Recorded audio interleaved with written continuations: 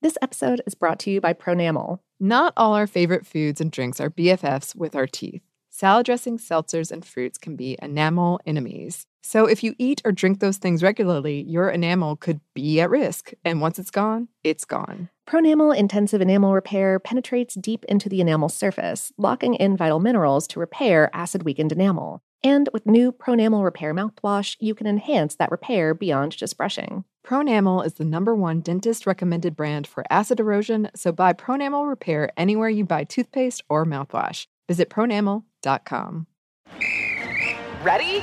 Okay. Give me a beach. Beach! Give me great food. Tacos! Give me adventure. Hiking! Give me a date night. Sunset cruise! Give me some smiles. Cheese! Give me more beaches. Beaches! What's that spell? San Diego! If you're happy and you know it, San Diego is the place to show it. Book your trip at sandiego.org. Funded in part with the City of San Diego Tourism Marketing District Assessment Funds. What's up, this your boy Lil Duval, and check out my podcast, Conversations with Unc, on the Black Effect Podcast Network. Each and every Tuesday, Conversations with Unc podcast feature casuals and in-depth talk about ebbs and flows of life and the pursuit of happiness. Unlike my work on stage, I tap into a more serious and sensitive side to give life advice and simply offer words of encouragement, yet remind folks to never forget to laugh. Every Tuesday, listen to Conversation with Unc, hosted by Lil Duval on the Black Effect Podcast Network, iHeartRadio app, or wherever you get your podcasts. Presented by AT&T. Connecting changes everything. This is your moment, your time to shine, your comeback. You're ready for the next step in your career, and you want an education employers respect. So you're not just going back to school, you're coming back with Purdue Global. Backed by Purdue University, one of the nation's most respected public universities, Purdue Global is built for people who bring their life experience into the online classroom.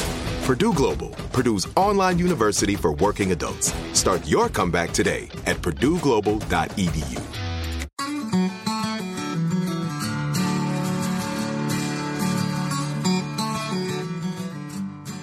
Hello and welcome to Savor, a production of iHeartRadio and Stuff Media. I'm Annie Reese. And I'm Lauren Vogelbaum, and today we're talking about stouts and porters. Yes, come with us to the dark side. We have beer. Yeah, we were like, goodbye, dry January, enter stouts and porters. As always, drink responsibly. Yes, absolutely. Yes. And shout out to the Porter in Atlanta. It's one of my favorite places. Oh, yeah, it's a lovely, lovely restaurant and bar. Yes, and they have a lot of stouts and porters. Oh, gosh, they have a lot of everything. They do. That is true. I've actually been really hesitant with stouts and porters for a long time, but every time I get one, it's almost always a really pleasant surprise. I forget how much I like them sometimes because I feel like they're going to be heavy, and some of them can be, but a lot of them are just really like just crisp and refreshing. Yeah, in a bitter way, and I'm like, girl. They are surprising. I find a lot of them, at least in my case, and we're going to talk about this a little more because I know it's a pet peeve of a lot of people who make these beers. Yes, I find them surprisingly light. I too am like, I'm going to be drinking bread. And it's not. No, not all the time. Not a lot of the time. I did get, I toured Guinness a few years ago when I was in Ireland, and it was 7 floors, very impressive. And I got my perfect pour certificate. Ooh, dang. Yes. If you don't know what this is, it is a whole thing, as they say. Say you're a bartender, and you're going to pour some Guinness on draft. You grab a glass. You tilt it under the spout at a 45-degree angle, pour until it's about 75% full. Then you pause for a few seconds, let that settle. Then you top it off, adding a creamy layer on the top. According to Imbibe magazine, every second of every day, somewhere around the world, a bartender pours a Guinness in this method. Guinness sometimes sends out ambassadors to teach bartenders how to do this. Yeah, and there is, I think, a time in which the perfect pint is poured. It's like 29 point something seconds. Like, there's a point. Yes. Like, there is a decimal point. There is. I was really nervous when I did it. Oh. I was like shaking as if my whole reputation's at stake or something. They'll never let me drink a Guinness again. Like Ireland was going to call America and be like, Annie is fired. Get her out of here. Never let her in a bar again. That did not happen. It was a delight, actually. And there is a myth, I never heard this, but there's a myth that stouts and porters are made up of the much stronger sludge left at the bottom of the barrel when brewing other beer types.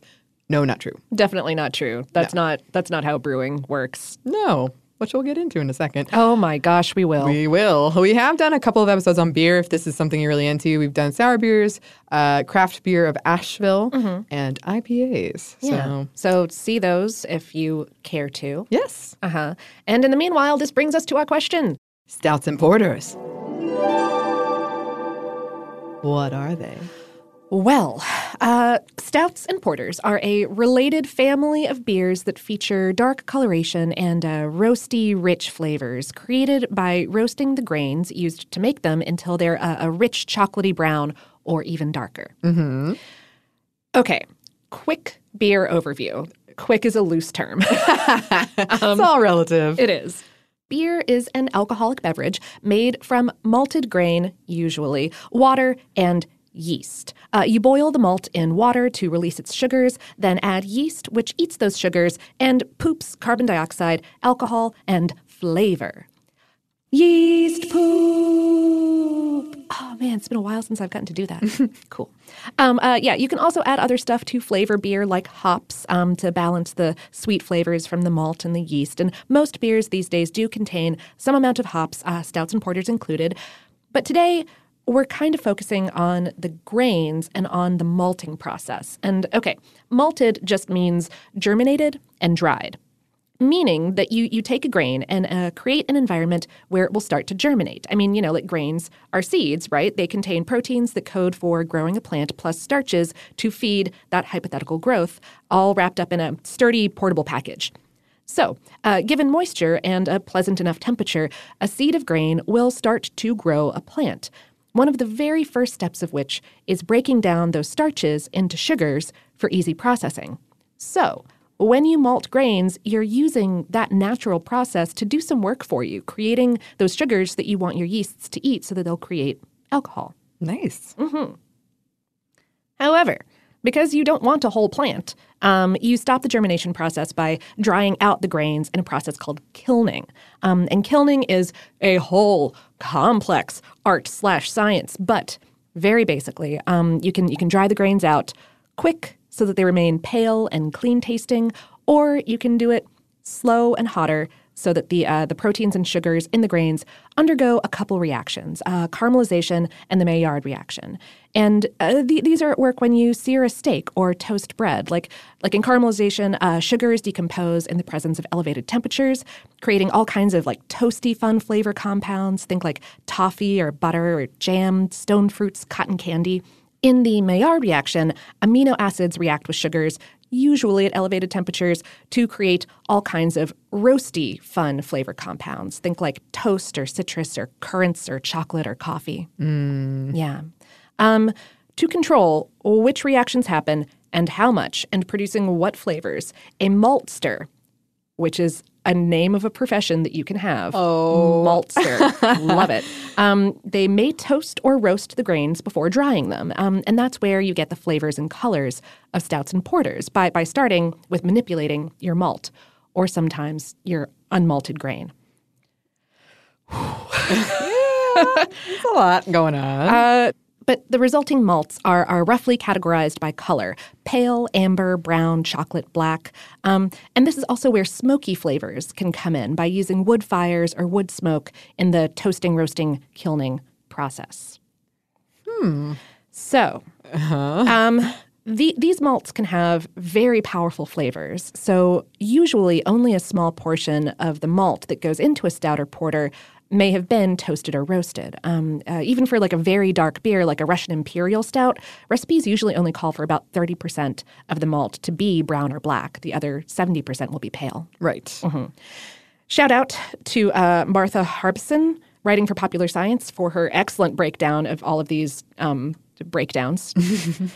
Also, just out of saying, y'all, this episode was supposed to come out last week, and the reason that you didn't get it last week was that I was running up against the deadline and trying to understand the history of malt, and ran across this article in Brew Your Own magazine. It was written by one Kristen England, and the lead of the article was, If there ever was a malt equivalent of the crazy uncle that lives under the stairs, black malt, also called black patent malt, would be it. And I just stopped, like my brain just stopped. And I was like, I'm going to need more time. I'm going to need more time on this one. Yeah. We were very aspirational in this episode, combining them both. Here we are. I remember this guy. I was at Woody's, local establishment Woody's, and this guy. I was looking at the milkshakes, and they have malted milkshakes there. Oh, yeah. And I didn't know what it was, and I swear for an hour he explained to me why it was superior to a plain milkshake. Yes. Wow. So I understand there's a lot going on. There's a whole lot going on. I do agree malted milkshakes are way better. If you're listening, Kyle, with the motorcycle, I still remember very clearly this whole thing. This has clearly made an impact. It did, because I remember thinking it was one of those moments where you're like, is this really happening? Am I asleep and dreaming? Nope. Nope. That's what's up. Right. Okay. Back to the beer. Yes. Anyway, the result of all of this will be a beer that's dark brown to black in color with roasty and toasty flavors, ranging from dry to sweet in flavor, from very low alcohol to very high alcohol content, but usually with low hop content and thus less bitterness than a lot of other beers, or like a different variety of bitterness from burnt flavors instead of like grapefruit juice, like you kind of get pine or grapefruit from something like an IPA that has a lot of hops. This is more like a coffee. Yeah. Yeah. And here we need to talk about nitrogen. Okay. Because some stouts and porters, like Guinness, employ nitrogen to give the beer a creamier mouthfeel and that thick, foamy head. Because most beers contain carbon dioxide to give them fizz. It's also a natural result of fermentation. But you can also add nitrogen, which creates tiny little bubbles as opposed to carbon dioxide's like big, snappy bubbles. Nitrogen is also less soluble than carbon dioxide, so instead of a continuing fizz that you get with CO2, you get this rush of nitrogen escape. And this is why, also thanks to some complex fluid dynamics, the bubbles in a pint of Guinness or other nitro beer will settle down the sides of a glass and then rise up from the center to form that foamy head over the course of a few seconds.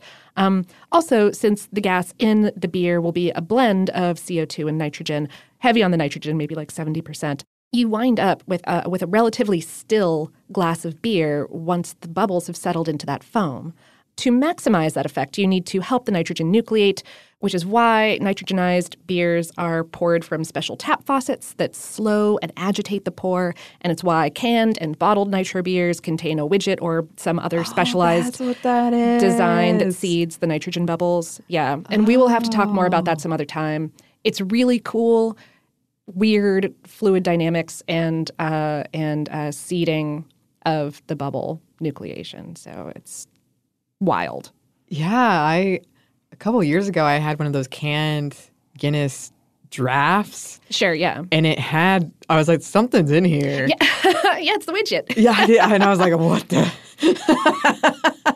All right, mystery solved. Yeah. Very basically what's happening with the widget is that it's attached to the pulley tab of the can, and it releases this burst of nitrogen into the beer when you open the can, which seeds nucleation of the bubbles. Very cool. Very basically, I'm probably screwing that up a little bit in the telling. But in that general ballpark. Yes. Got it. Yes. Cool. There are a lot of varieties of porters and stouts, with different things added during the brewing process to play with the resulting flavors. Oatmeal stouts are brewed with oats in addition to barley, as you might imagine. Milk stouts include lactose, which are milk sugars to add sweetness and a kind of creaminess. Yeah. Didn't we discuss how we both thought that they, like we had never put together that's why? That's why. Yep. I had no idea until like a few weeks ago. Yeah, me too. I thought it was just because they were kind of... Because they're creamy. Yeah, exactly. I'm like, oh, they're creamy for a reason. Exactly. Derp. Yep. Oyster stouts include whole oyster shells during brewing to get some of those minerals in there. You can add coffee or peanuts or cinnamon or whatever you like. You can age your stout or porter in bourbon barrels to add those flavors to the mix. Imperial stouts and Baltic porters are styles with stronger flavors and higher alcohol content. There's a whole world out there. Oh my heck, there is. Yes. So, important question, sub-question, question 2. Yes. What's the difference between a stout and a porter? Shrug emoji? That's essentially the difference. Oh, That yes. sums it up. Yeah, these days, not much. The two terms are used pretty interchangeably by different brewers within this family of beers. Official designations tend to include the word creamy in stout's description and not in porter's description.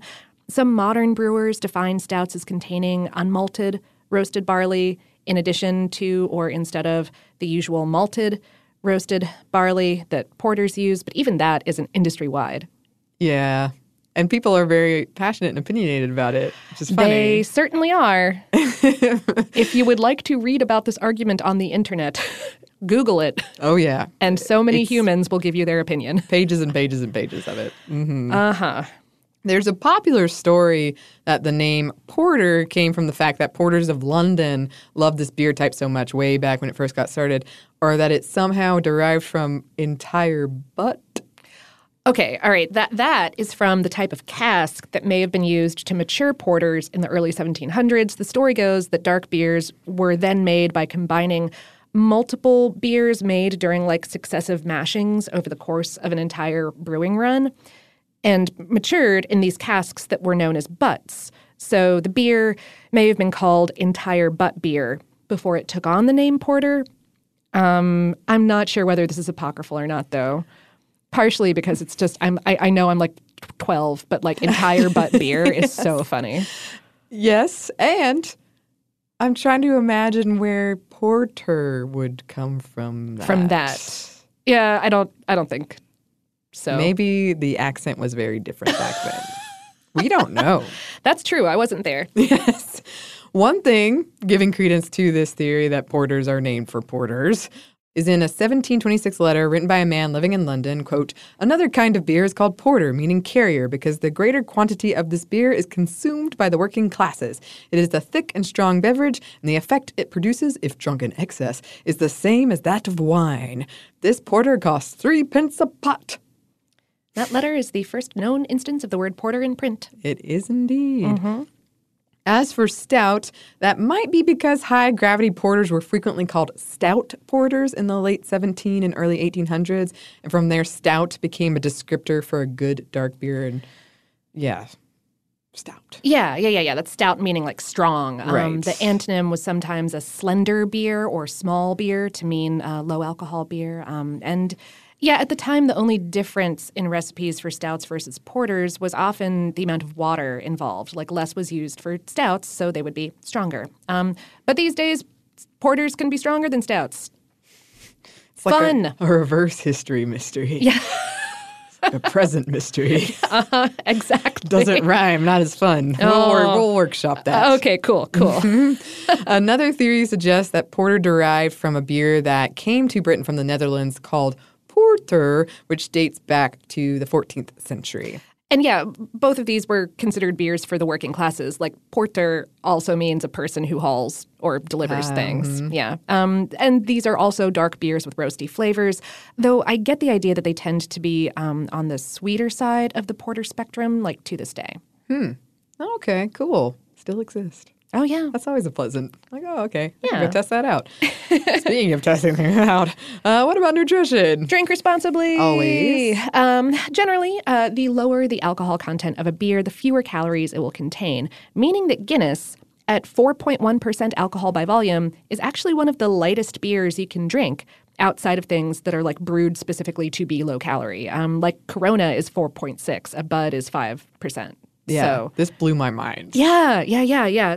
So, that's certainly a factor, but certainly those roasty flavors can also really mask the taste of higher volumes of alcohol. So some porters and stouts are exactly as heavy as they look. Drink responsibly, yet again. Water's always good. Oh, gosh. Yeah, just have some water. Yes. We do have a little bit, some numbers for you. A couple. Yeah, as of 2017, Porter's occupied a small percentage of the American beer market share, just 0.3%. But they were on the rise. Sales had increased by 0.7% over the course of the year. Stouts also had a good year. They grew to 1.1% of the overall market, and sales rose by 4%. Yes. They are definitely, I feel like they're on the, as we're in this craft beer renaissance here in the U.S. and in other places, they're kind of on the tail end of that. Like, education is still happening with lighter beers. And as we're going to talk about, stouts and porters pretty much disappeared for a minute. For a long time, yeah. And like we've gone through the IPA craze and the sour craze. Right. So I'm wondering, maybe stouts and porters are next. It sounds like they might be. Oh, but before we get to that, we have a lot of history for you. We do. And first, we've got a quick break for a word from our sponsor.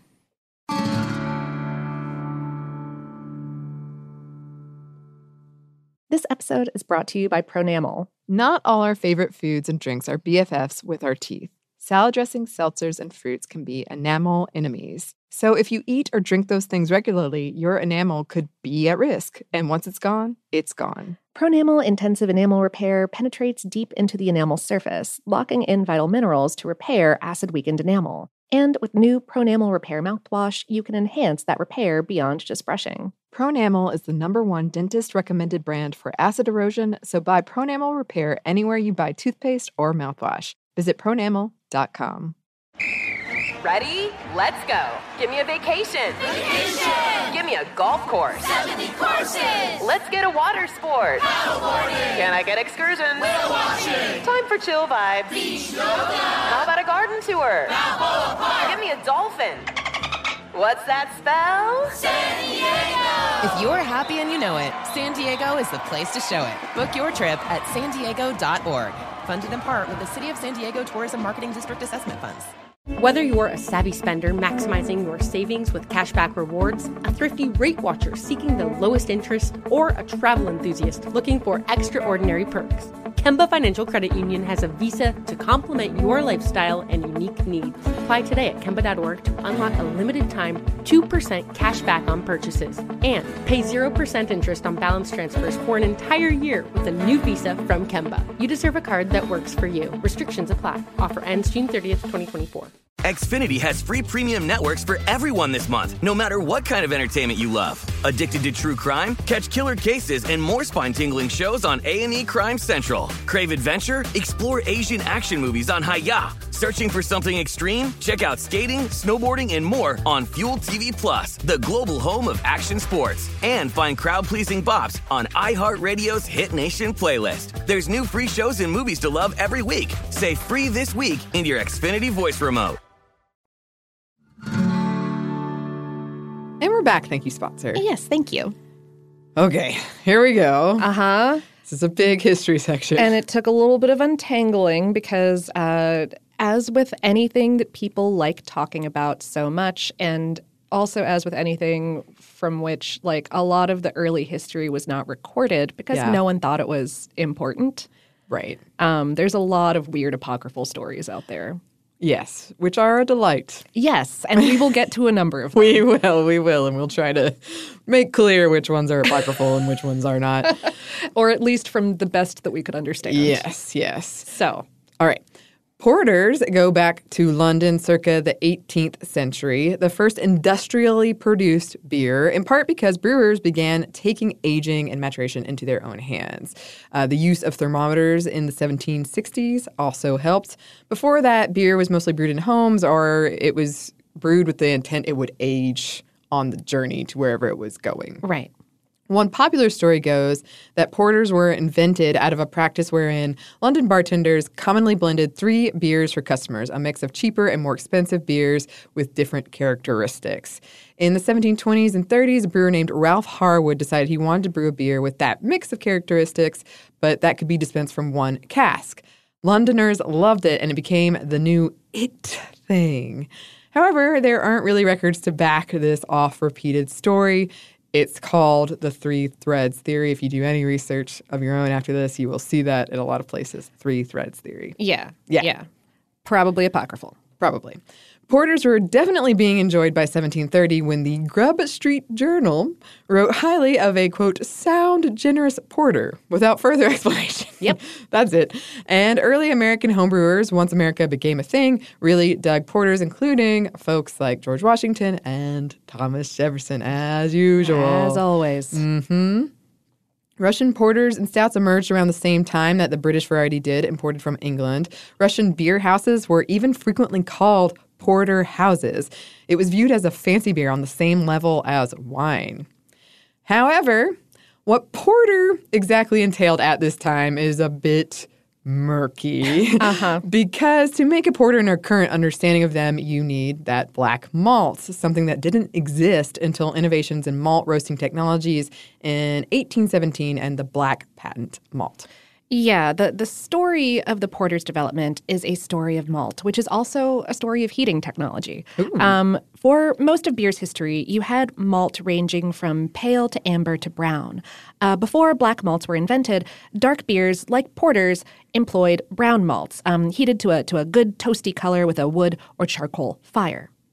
Which imparted a smokiness. To let that smoky flavor mellow out involved a months-long aging process in wooden casks or vats, allowing for the propagation of wild yeast.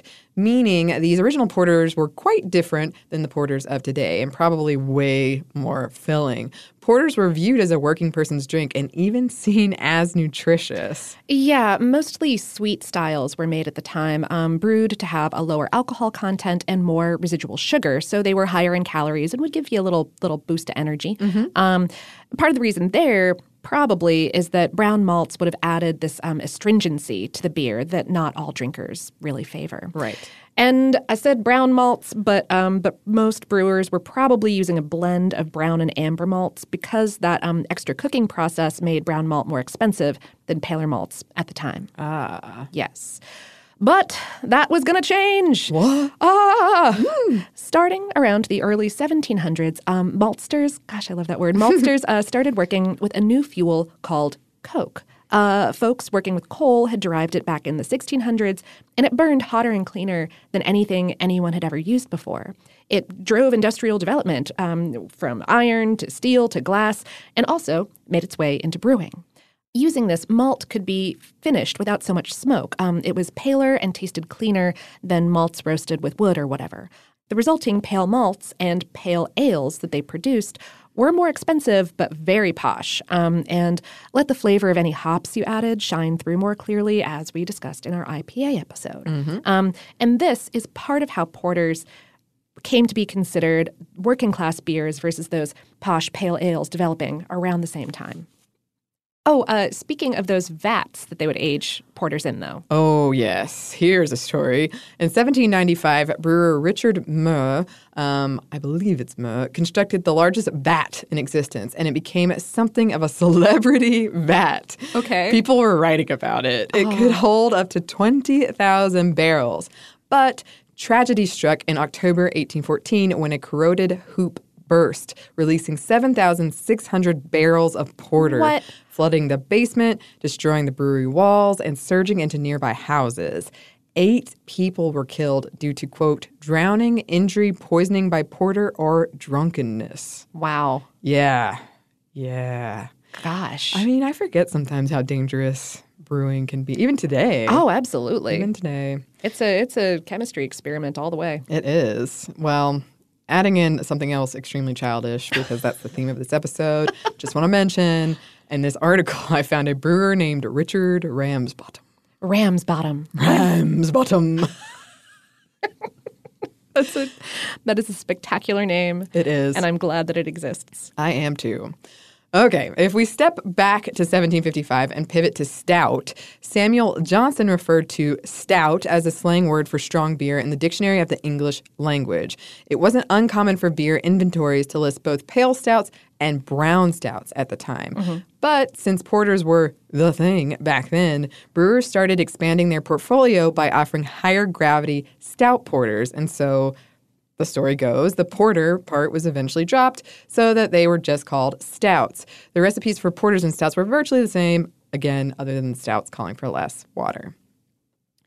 In 1803, the Times of London reported on a case over stolen contents from a cask of, quote, porter of superior quality called brown stout, called in court, remarkably fine old porter and very strong and excellent brown stout. So both terms, same beer. Yes. Cool. Always making it easy for us. In 1810s, a General Dictionary of Commerce, Trade, and Manufacturers, quote, porter may be divided into two classes, namely brown stout and porter properly so called. Brown stout is only a fuller-bodied kind of porter than that which serves for ordinary drinking. A great deal of this is exported to America and the West Indies. Huh. So. There you go. Yeah, there you go. Ooh, in 1759, a man named Arthur Guinness, and yes, that one, leased a brewery at St. James Gate in Dublin, Ireland for 9,000 years. I had never heard this before, and I love it. Yes, this is a big part of their tour. Yeah. The location was strategic with accessible fresh water and the country's barley-growing areas all pretty close. Since porters and stouts were the popular styles at the time, that's what Guinness went with. Decade later, in 1769, Guinness's stouts were being exported to England, and by 1799, Guinness decided to focus solely on porters and stouts. Originally, their product went by the name Extra Stout Porter, but in 1820, they dropped the porter. Extra stout. Extra stout. Mm-hmm. According to their website, after the death of Prince Albert in 1861, a bartender in London decided that champagne was too bright a drink for the occasion, so he added some Guinness. Thus, the Black Velvet was born. We could have done a whole episode on Guinness. They have... Oh, certainly. Yeah. That can still happen at some point. I was trying to remember what episode we talked about where they had somebody invent refrigeration. They were like, we need this thing. For beer? For brewing. Go invent it. And I too ran out of time, but maybe one day we'll return. Sure. When Edward Cecil took over in 1868, he doubled the size of the brewery to the point it was nicknamed a city within a city, complete with its own medical department, fire brigade, and railway. Wow. And they established their first research lab in 1901. Huh. Mm-hmm. But meanwhile, we need to talk about an innovation that Guinness made great use of, black malt. All right, I'm ready. So there was this guy, Daniel Wheeler, a British engineer. And in the 1810s, he was inspired by the way coffees were roasted in revolving metal drums. This kept smoke out of the product and let you dry it more evenly and to a more precise finish. He applied for a patent for his improved method of drying and preparing malt in 1817, and this is what allowed the creation of lots of different styles of beer, cleaner pale ales, roastier porters, all kinds of things in between. Because before this, if you cooked malt too hard, it would go past brown to charcoal and just catch on fire in your kiln. Oh, no. Bad. Yes. Yeah. But with this new process, you could cook malt or straight barley or whatever all the way to black without setting anything unintentionally on fire. That's good. Yes. That's an improvement. I like intentional fires. Yes. Better than We've that all other been kind. there. Valentine's Day is coming up. We know what it is. I'm pretty sure that the term patent malt arose for black malt because there was a patent on the process. Makes sense. Yeah. But yeah, this dropped the price of pale malts and allowed brewers a lot of leeway and precision in creating darker beers. Guinness was an early adopter. Yes. By 1828, they had entirely replaced brown malt with black malt in their recipe. Smart. Which brings us to another innovation. In the 1790s, an English chemist by the name of William Nicholson developed a practical and affordable hydrometer, which is a device that measures the density of a fluid, which is useful in brewing because the density of beer is directly related to its sugar and alcohol content. So using hydrometers in the early 1800s, brewers realized that paler malts gave off more sugars than darker roasted malts, meaning that the yeasts have more food, meaning that you can make a stronger beer using less malt. So coupled with Wheeler's new kilning method, this innovation meant that brewers were coming up with all kinds of new recipes. Right. Some mid-19th century brewers in Ireland used up to 97% pale malt in their stouts and porters. Complicating all of this, as with a lot of alcohols we've discussed in the past, some less than reputable brewers added all kinds of additives, especially for color, but also some pretty dangerous things. Yeah, I mean, some of these things were nicer than others, like things involving like boiling down leftover wort, which is unfermented beer soup, or caramelizing sugar, or roasting unused malt hulls. But yeah, there were also brewers using less wholesome things, and so there was this general public push against any adulterations, period. Right. Yeah. During the later half of the 19th century, records show that the recipes for stouts and porters in London began to diverge, with stouts getting less patent malt as compared to porters. There's a popular myth that Ireland embraced the stout and unmalted barley to evade a British tax on malted barley. However, unmalted barley was illegal in both Ireland and Britain until 1880. Guinness today does use unmalted barley in their recipe. Aha. Yeah. During the Great Famine from 1845 to 1849, many Irish immigrants arrived to the United States, and they brought their beer preferences with them. Some historians believe that this is how stouts got associated with the Irish in America, and in particular, Guinness. Britain's Free Mash Tun Act of 1880 permitted the use of roasted barley, although folks weren't super into it at first. It also required brewers to purchase a brewing license and shifted taxation from malt to original gravity, which is a way of... Yeah, this is another rabbit hole.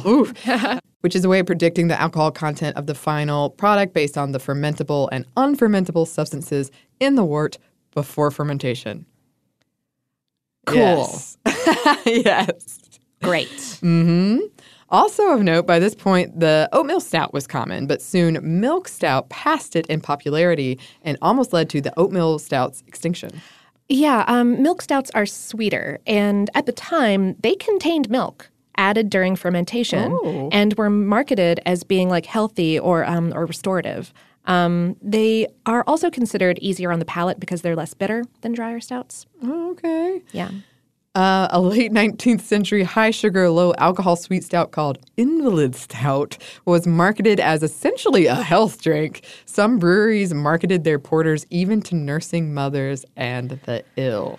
Yeah, breweries often promoted stouts as like heavy and healthy and nutritious through World War II. Famously, the Guinness is Good For You campaign in the 1920s. Ah, yes. Ah, yes. The mid to late 19th and early 20th century was around the time the porter encountered some serious hardship. Once the most popular beer in the UK and the US, dark beers took a huge hit when Pilsner came along in 1842, and Pale Ale a little bit before that to a lesser extent.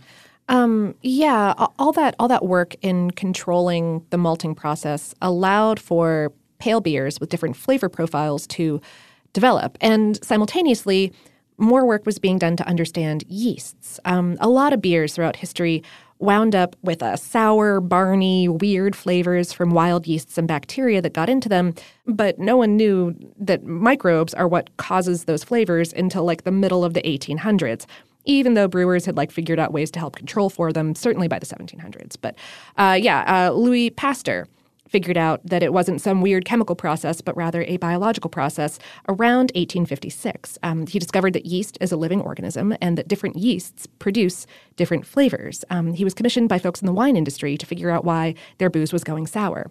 We might not have pasteurization if not for booze. What do you know?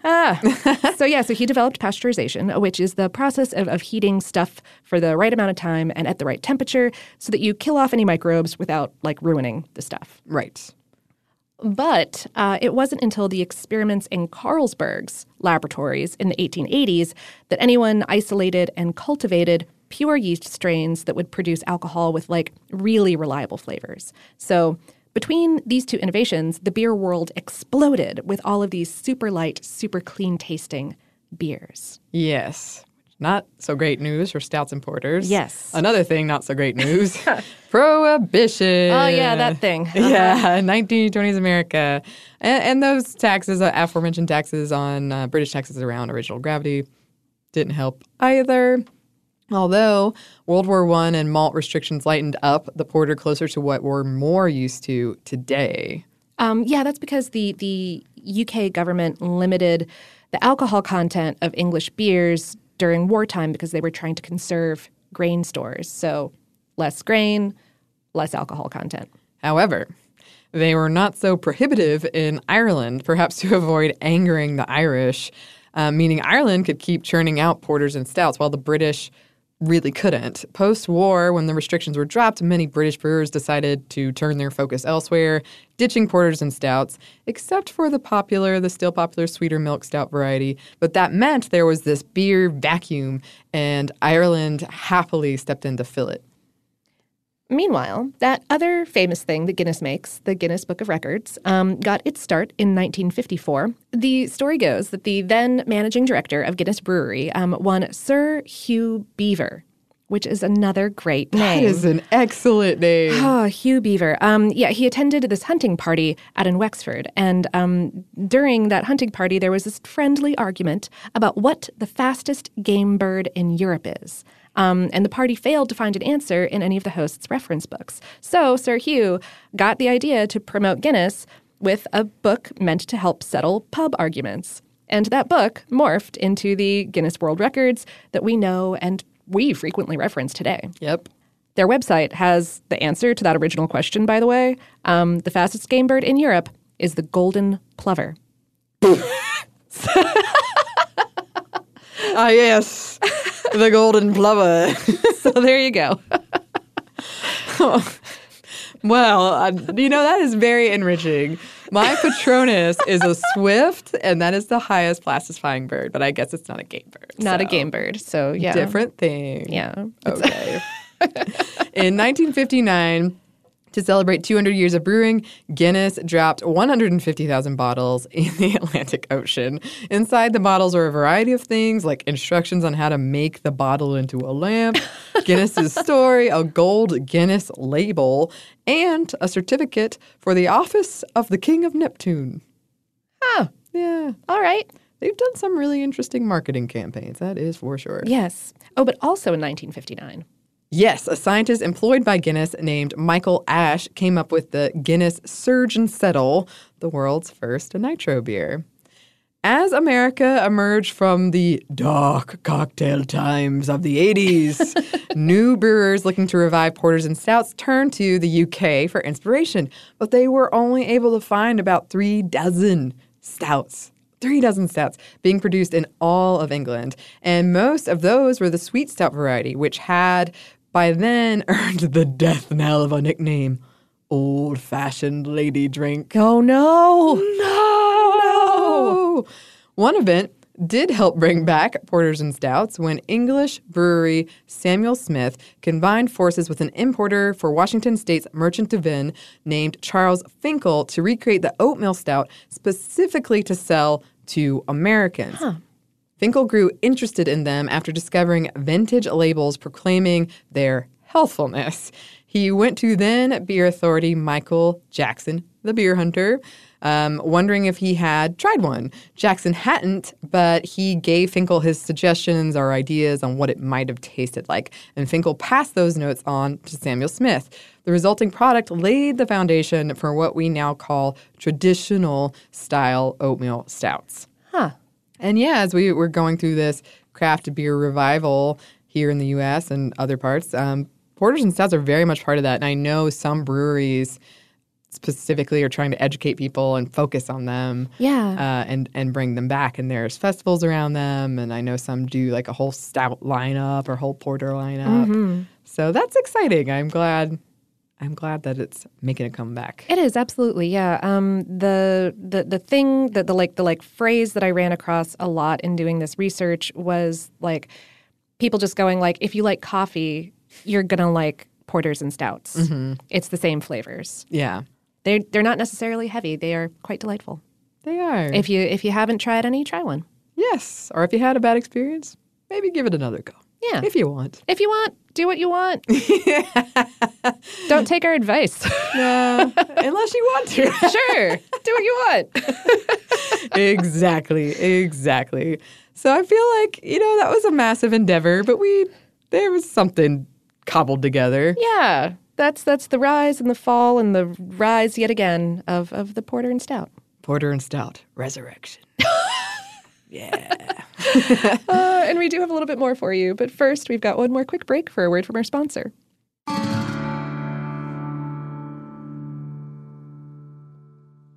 This episode is brought to you by Pronamel. Not all our favorite foods and drinks are BFFs with our teeth. Salad dressings, seltzers, and fruits can be enamel enemies. So if you eat or drink those things regularly, your enamel could be at risk. And once it's gone, it's gone. Pronamel Intensive Enamel Repair penetrates deep into the enamel surface, locking in vital minerals to repair acid-weakened enamel. And with new Pronamel Repair mouthwash, you can enhance that repair beyond just brushing. Pronamel is the #1 dentist-recommended brand for acid erosion, so buy Pronamel Repair anywhere you buy toothpaste or mouthwash. Visit pronamel.com.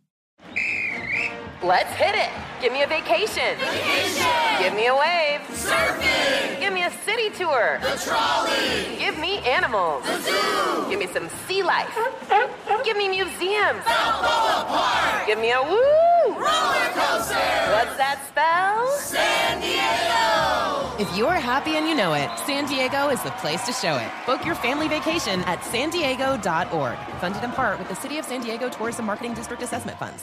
Whether you're a savvy spender maximizing your savings with cashback rewards, a thrifty rate watcher seeking the lowest interest, or a travel enthusiast looking for extraordinary perks, Kemba Financial Credit Union has a visa to complement your lifestyle and unique needs. Apply today at Kemba.org to unlock a limited-time 2% cash back on purchases and pay 0% interest on balance transfers for an entire year with a new visa from Kemba. You deserve a card that works for you. Restrictions apply. Offer ends June 30th, 2024.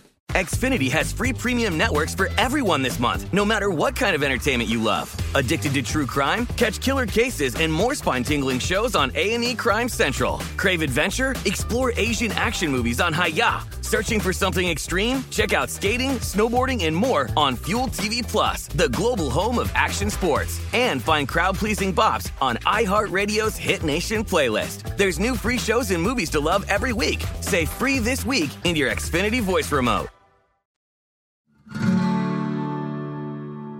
And we're back. Thank you, sponsor. Yes, thank you. And we're back with La Chanamel, la la la.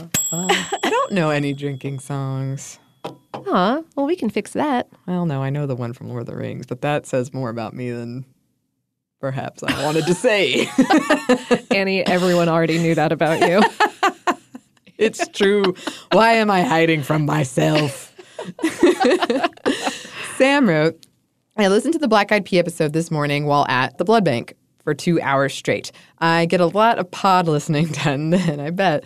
You mentioned the Carolina Low Country dish Hoppin' John, but somehow you admitted its relative Limpin' Katie, which switches out the rice for hominy. Another dish akin to these is Limpin' Susan, which involves rice, okra, and bacon. Eating black eyed peas is my pleasure alone in our house, as my wife doesn't like them. I'm still working to convince my son they're worth eating. Hang in there. I a lot of things I didn't like when I was a kid, I came around to. Yeah. Absolutely. Yeah. My dad loved hominy. I don't know how I didn't come across this ever, but. Oh, yeah. Yeah, my grandmother loves it. She always ate canned, though, so I didn't like it until, like, very recently. Mm-hmm. Cans. Am I right? I liked canned food, but I was an interesting child. In some cases, it can lend a texture quality that is pleasant, and in other cases, I find that is not accurate to my experience. I feel that is a fair assessment. Thank you. Steph wrote, I was listening to your pineapple redux episode and was reminded of a pineapple-related experience that I had in Thailand about a year ago. My then-fiancé, now husband, congratulations, and I were in Chiang Mai in December 2018. I'm a huge fan of tropical fruits, pineapple in particular, and so was on the lookout for any street vendors selling pineapples. I was delighted to find pineapples of all sorts there, ranging from teeny tiny pineapples that were no taller than the length of my hand, crown included, and large pineapples with comically small crowns. I can't remember which type of pineapple I bought from the vendor, but I do remember that it was the sweetest pineapple I had ever tasted. It was incredible. I was so happy. I had found my new favorite fruit. After that, I decided I would buy some cut pineapple from a street vendor at least once a day during the rest of our time there. I think it was our third day there after eating my daily dose of cut pineapple that I thought, wow, these pineapples are so sweet. They're almost too sweet, like unnaturally sweet. I started getting a little suspicious and even tried searching on Google and TripAdvisor for any accounts of street vendors sweetening cut fruit in Thailand. I wasn't able to find anything, but that thought still gnawed at me. That night, on our way to a night market, we passed by a vendor selling fresh cut pineapple. We noticed that as he was cutting them, he placed them in a tub of water. I'd assumed it was some solution they used to keep the cut fruit fresh and prevent them from browning, but now I thought maybe there was something more to it than that. The vendor didn't speak much English, so I couldn't ask him what the liquid was, but we found out that he could speak Mandarin due to a recent influx of Chinese tourists after a popular Chinese film was shot there. This is where my husband came in, being a Mandarin speaker himself. He asked what he was putting the cut pineapple in, and the vendor told him it was sugar water. My husband then asked why he did that, and he answered, because otherwise they wouldn't be sweet, as if it was the most obvious thing in the world. Duh. Sadly, my Thai pineapple bubble was burst, and I didn't buy any more pineapples from street vendors the rest of our stay in Chiang Mai. Though I'm glad we were able to solve that mystery, part of me wishes I had never asked the question and just stayed in blissful ignorance, because it just meant I ate less pineapple than I would have on that trip. This reminds me of the scene in The Matrix when Cypher is eating the steak and it looks so good. Yeah. And he knows it's not real. But he bites into it and he says, ignorance is bliss.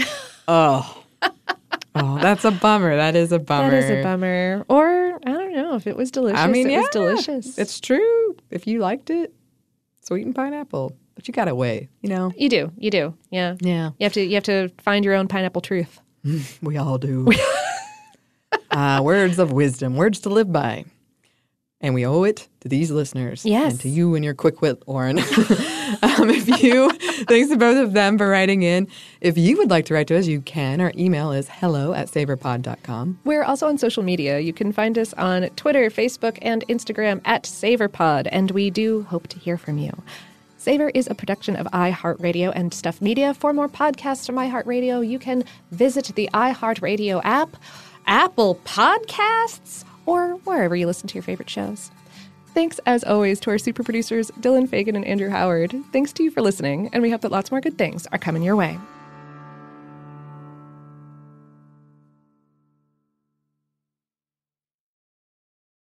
This episode is brought to you by Pronamel. Not all our favorite foods and drinks are BFFs with our teeth. Salad dressings, seltzers, and fruits can be enamel enemies. So if you eat or drink those things regularly, your enamel could be at risk. And once it's gone, it's gone. Pronamel Intensive Enamel Repair penetrates deep into the enamel surface, locking in vital minerals to repair acid-weakened enamel. And with new Pronamel Repair mouthwash, you can enhance that repair beyond just brushing. Pronamel is the #1 dentist-recommended brand for acid erosion, so buy Pronamel Repair anywhere you buy toothpaste or mouthwash. Visit pronamel.com.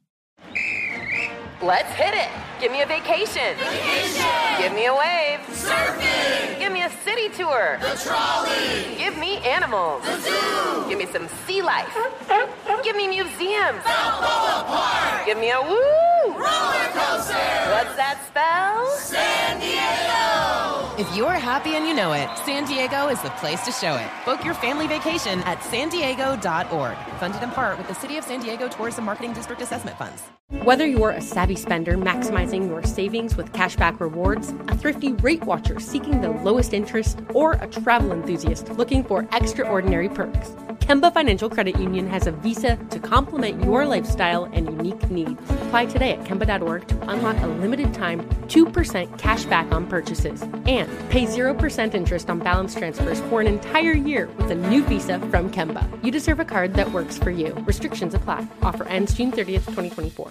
Xfinity has free premium networks for everyone this month, no matter what kind of entertainment you love. Addicted to true crime? Catch killer cases and more spine-tingling shows on A&E Crime Central. Crave adventure? Explore Asian action movies on Hayya. Searching for something extreme? Check out skating, snowboarding, and more on Fuel TV Plus, the global home of action sports. And find crowd-pleasing bops on iHeartRadio's Hit Nation playlist. There's new free shows and movies to love every week. Say free this week in your Xfinity voice remote.